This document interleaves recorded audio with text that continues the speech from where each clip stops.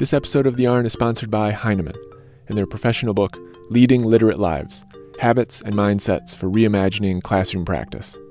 Colby talked with author Stephanie Affinito about the book. So often in my work with teachers, I find that they put their own literate lives on the back burners. But by making time in our personal lives for reading and writing, I find that it shifts the way we think about reading and writing in the classroom. There are over 50 invitations for both reading and writing to help teachers cultivate habits for more reading and writing in their lives.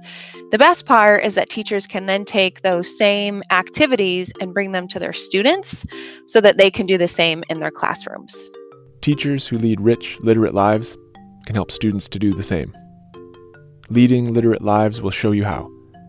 Visit Heinemann.com to learn more and order a copy.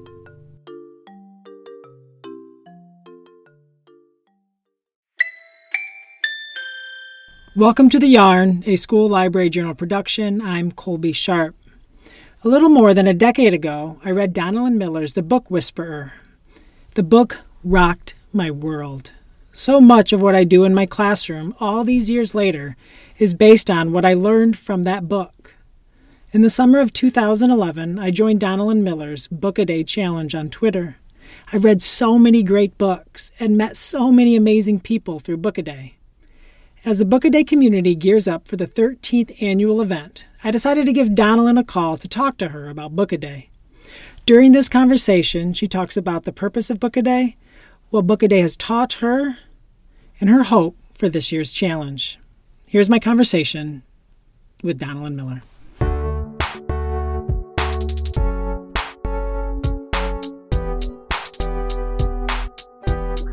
What is Book a Day? I started Book a Day, I guess 13 summers ago, because I was teaching sixth grade at the time, and our two daughters were still young enough to be living at home. And I just noticed that in the spring, it seemed like all year long we were talking about reading, making sure our kids were reading as much as they could at home as parents, but also as a teacher, really working to encourage my students to read.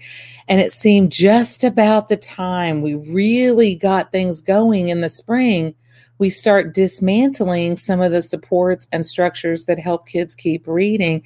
We start closing the school library and they have to return their library books. We're doing celebrations at school, end of year performances, family nights, and that cuts into perhaps class time and in-class reading time. And with the weather being nicer in the spring, it calls us more outdoors. You know, my family and I wanted to spend more time outdoors, doing outdoor activities in the spring. And right before summer, it seemed we were reading less than we had been reading for the entire school year. And yet that's a time when we're really trying to encourage students to read over the summer. So I felt like I wasn't reading enough. I didn't feel like my personal children were reading enough. And Book a Day really started as a public commitment on my blog to commit to read a book a day for every single day of summer break. It was never meant to be a challenge for children, of course. With my children, it was just reinforcing a daily reading habit that I was trying to do over the summer. But for me, it seemed like a wild challenge. And I read a lot of picture books, middle grade books, novels in verse, graphic novels, along with young adult and adult books. And I thought I could just read a picture book every single day. And I would walk into my classroom year after year with bags full of books that I read during Book a Day. Picture books for mini lessons, books I could slip into the hands of kids. I often use Book a Day to catch up on books that were popular with my students all year. You know, you've seen this happen in your classroom. A book goes viral in a classroom and 10 kids are passing it around. Well, I have curiosity as a teacher, but I'm not going to shoehorn myself into that exchange. I want the kids passing the book around to each other. And so in the summer for Book a Day, I would often take home a lot of the books that my students had thought had really enjoyed that I hadn't gotten around to. And that's how it really began. I did it online as a public commitment. The hashtag Book a Day, just started attaching all of my posts to it on Twitter at the time. And through that hashtag, met a lot of other teachers. We met during Book a Day, I think in 2011. And I remember exactly how that happened too, because checking the Book a Day hashtag, and you were into it. You were participating, you were posting things, and I didn't know who you were at all, Colby. And then I knew you were a teacher like me, but I started thinking, who's this Colby guy? Like, he's really throwing in some great stuff into Book a Day. And I think that's really where our friendship and our collaboration started. Yeah, so a wild story. I don't think I've ever told you this. You tweeted, I think it was early July or end of June of 2011, like a nice thing about me and like people should follow me. And Elena and I had left for rustic camping that day. And I did not even have a smartphone at that time. So I remember when I did all of my Twitter on a computer. And when I got home from that trip, I went from maybe 19, 20 Twitter followers to 200 and something. I was so confused and what happened. But yeah, that's pretty wild.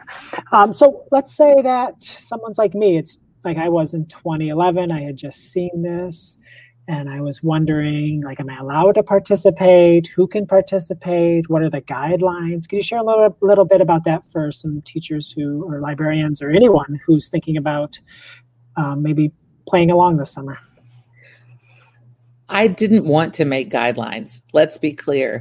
I made guidelines because teachers, for some reason, needed guidelines, asked me for guidelines.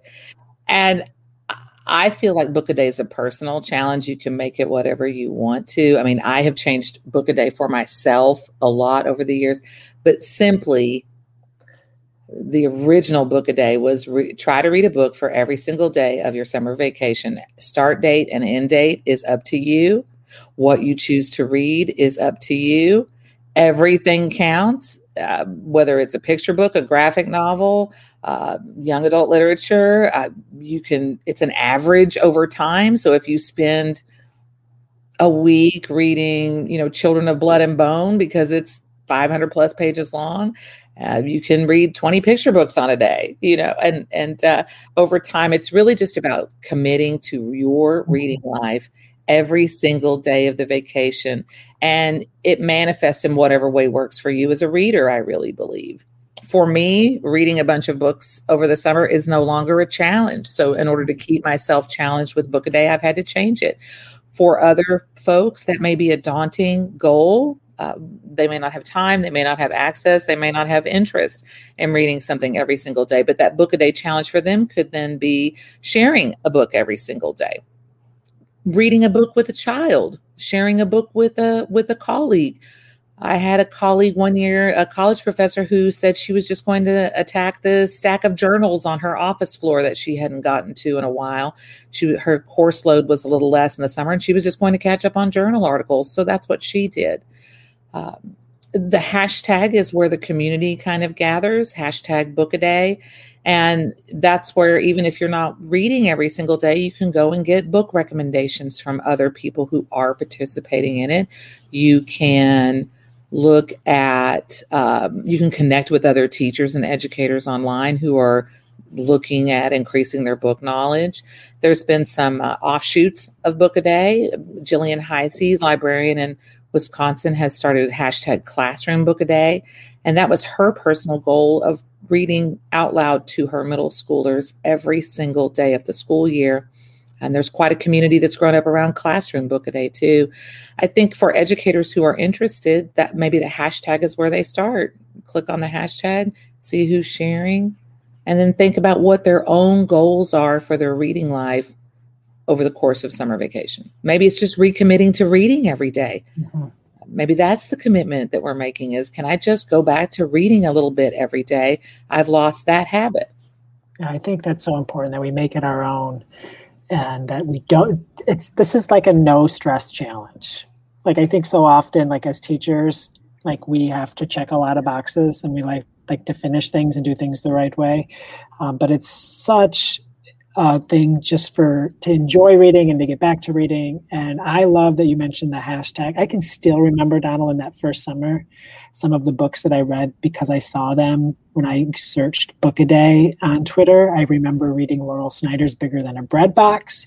I remember another book that was huge that summer on Book a Day was Aunt Ursu's Breadcrumbs. Mm-hmm. Like I have some of the best reads that I've had are from Book a Day and finding those books to read. So I agree, we have those books that maybe we didn't get a chance to read because our students were passing them, especially like any graphic novel that comes out the last 6 weeks of the school year. I just know that I have to wait for that until the kids are done. Can you talk a little bit about your own, how you talked about Jillian made Book a Day hers with Classroom Book a Day. Can you talk about what you did, I guess, the last 4 years with Book a Day? You did kind of an amazing, it seemed so daunting when you started it. You're giving books away for 4 years. Can you talk a little bit about that? My husband and I, our wedding anniversary is in the first week of November. And in 2016, after the election, we didn't really feel like celebrating. And we were concerned about our country. We were concerned as citizens who believe that individuals can affect change or work towards larger goals. We're really talking a lot about what we could do, to a teacher and her husband in the suburbs in Texas, like what could we do to contribute to not only heightening awareness of many of the social and political issues that we have in our country, but how can books do that? And I know that I think books can solve every problem, and that's probably not true, but I think in this way, books can help. And so my husband and I decided that we weren't going to buy ourselves any trips or presents for our anniversaries. And we made a commitment to give away one book every single day of from November the 10th, 2016 until November the 10th, 2021, every single day on my Facebook page. And I selected the books using We Need Diverse Books definition of diversity. And every single book that we gave away was meant to uplift and highlight the stories of historically minoritized people. And I learned a lot about, it was a commitment, but I felt like it's a money where your mouth is situation. And I don't mean that everyone should go out and buy all those books. Of course, it's what resources you have. But if you truly believe in something, then how can you make a commitment to it day after day after day? And that's what I was trying to do. It's easy to say that I believe in inclusive classrooms. It's good to say that I believe in diversifying our bookshelves, but how am I actually contributing to that beyond just saying it? My knowledge of children's and young adult literature grew a lot during those years, particularly learned a lot about small presses who are doing great work to put books out into the world for kids that perhaps aren't highlighted, don't receive big marketing budgets. I've learned about a lot of authors and, of course, connected with thousands of teachers, librarians, and their students who have received those books. Now, a lot of people just never even let me know if their book arrived, and that's fine. But there is a group of teachers over the years that have sent me pictures of their kids reading those books. They've talked to me about the lessons that they use the books in. They make book recommendations back to me, Aww. which I think is fantastic because I want them. I want that exchange. And so I feel like that giveaway did what I wanted to do, which was to highlight the contributions of many authors, many stories, to promote diverse literature, and to put my money where my mouth is. If I believe in these things, how am I showing that commitment day after day after day? Book a Day to me is still about that in general. How is the Book a Day hashtag showing, giving me a place where I can do that, where I can put action behind my beliefs? And tweeting alone is not enough of an action. Even giving a book away isn't enough of an action, but it's a place to start. And I feel like a lot of teachers over the years appreciated those giveaways. I learned a lot too. Yeah. And each year you announce the Book a Day challenge, I guess. on the Nerdy Book Club. And in this year's post, you titled it Finding Our Way Back to Reading Joy. Can you talk a little bit about that and why you chose? I know you've been thinking a lot about reading joy with the book that you're writing with Terry.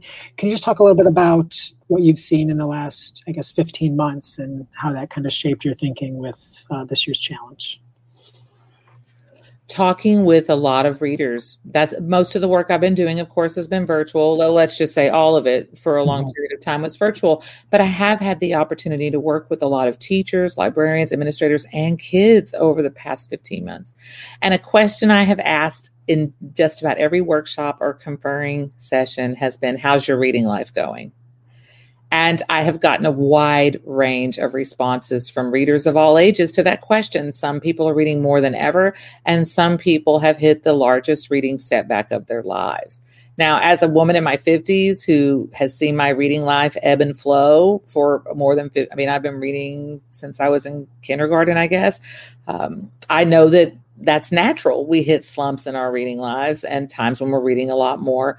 But for kids who may have a fledgling love of reading, a fledgling interest in reading, when they hit a large setback, they don't understand that it's not permanent. I've talked to kids who referred to their love of reading in the past, and they were fifth graders. They were fourth graders already saying, yeah, reading is something I used to enjoy when I was younger. And they're 9. And they're already saying, yeah, now we have to read. And they'll even parrot back language that we know they've heard from adults. Well, now I'm reading to learn. And that's just a lot harder. I do not think that we have to sacrifice fostering a love of reading with children in order to reach some academic goals that we have. We can teach children how to read, how to become competent, confident readers without killing their love of reading in the process. This has basically been my entire work for as long as you and I have known each other. So tapping into that joy, then, it's going back to what are those foundational components that we know foster an interest and higher engagement with reading, and what can we do as adults, both in our homes, in our schools, to do what we can to foster those conditions for kids in our care. I've been talking to a lot of educators about that, and of course my work in schools over the years, and talking to a lot of kids. I had the opportunity to interview about 10 high school seniors. They're seniors right now. Their senior year has been pandemic year. Really, their entire high school senior experience has been shaped by the pandemic. And their reading lives have been shaped by the pandemic also. And just talking with those young people, and they've been very excited to talk to me.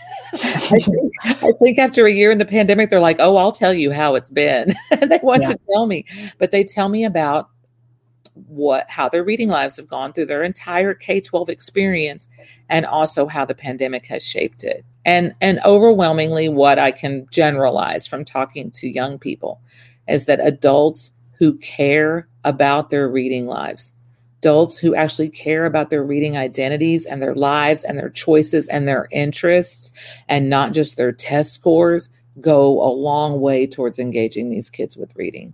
That and giving class time for kids to read. A lot of these high school seniors, they have jobs. They're applying to college. I talked to one young man, he's in 3 sports. He's so grateful his teacher gives him 10 minutes a day to read.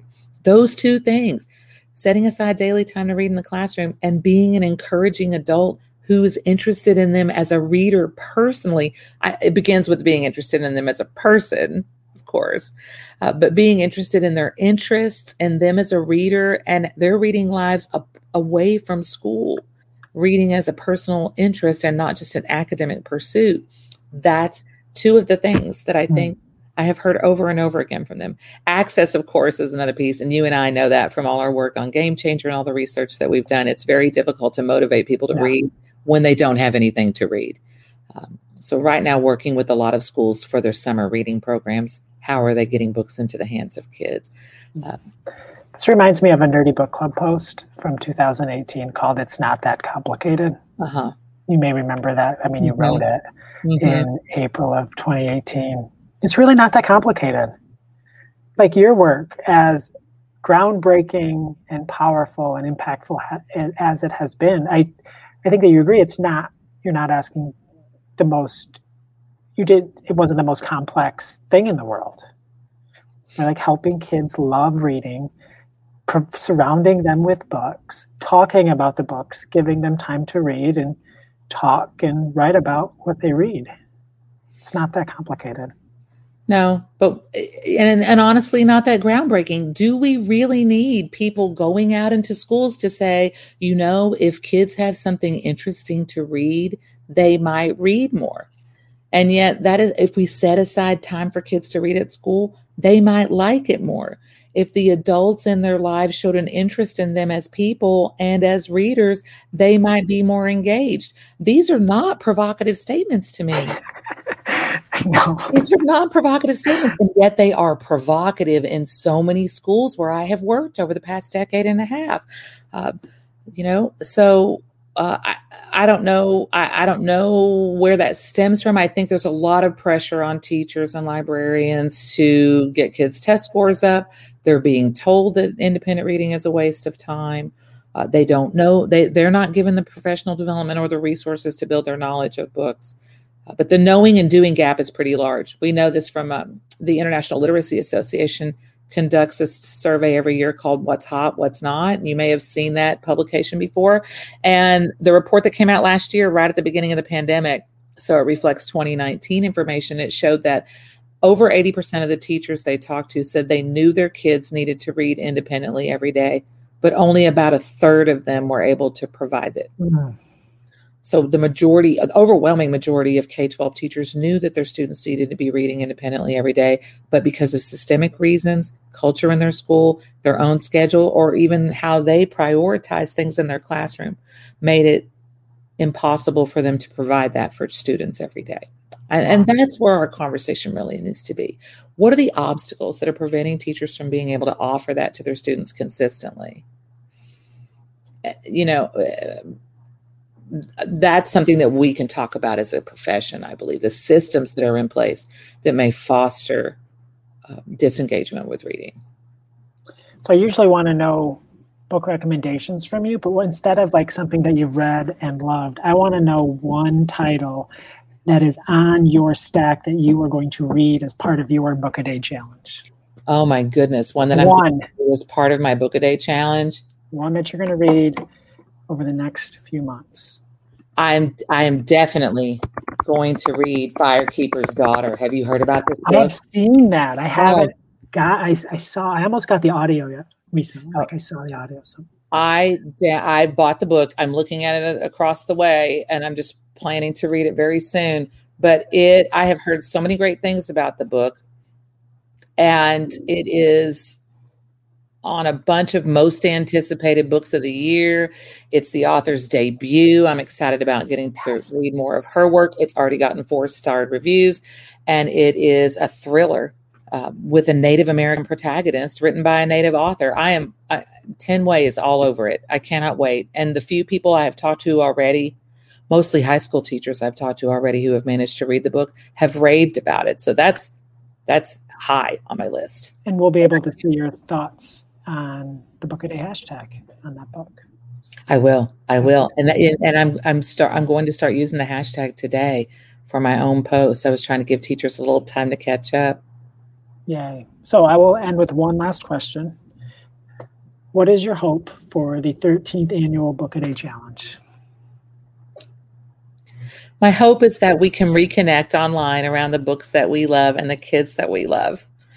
I hope that we can find a way to celebrate our reading lives in whatever way it matters to us, not what the way somebody else wants to define it for us, but for ourselves, because that's the magic. It's one thing to inspire kids to read, but it's another thing to give them a gift that they can feed themselves for the rest of their lives. And I hope we can revisit that as adult readers, because when we can feel it for ourselves, we can imagine it for kids.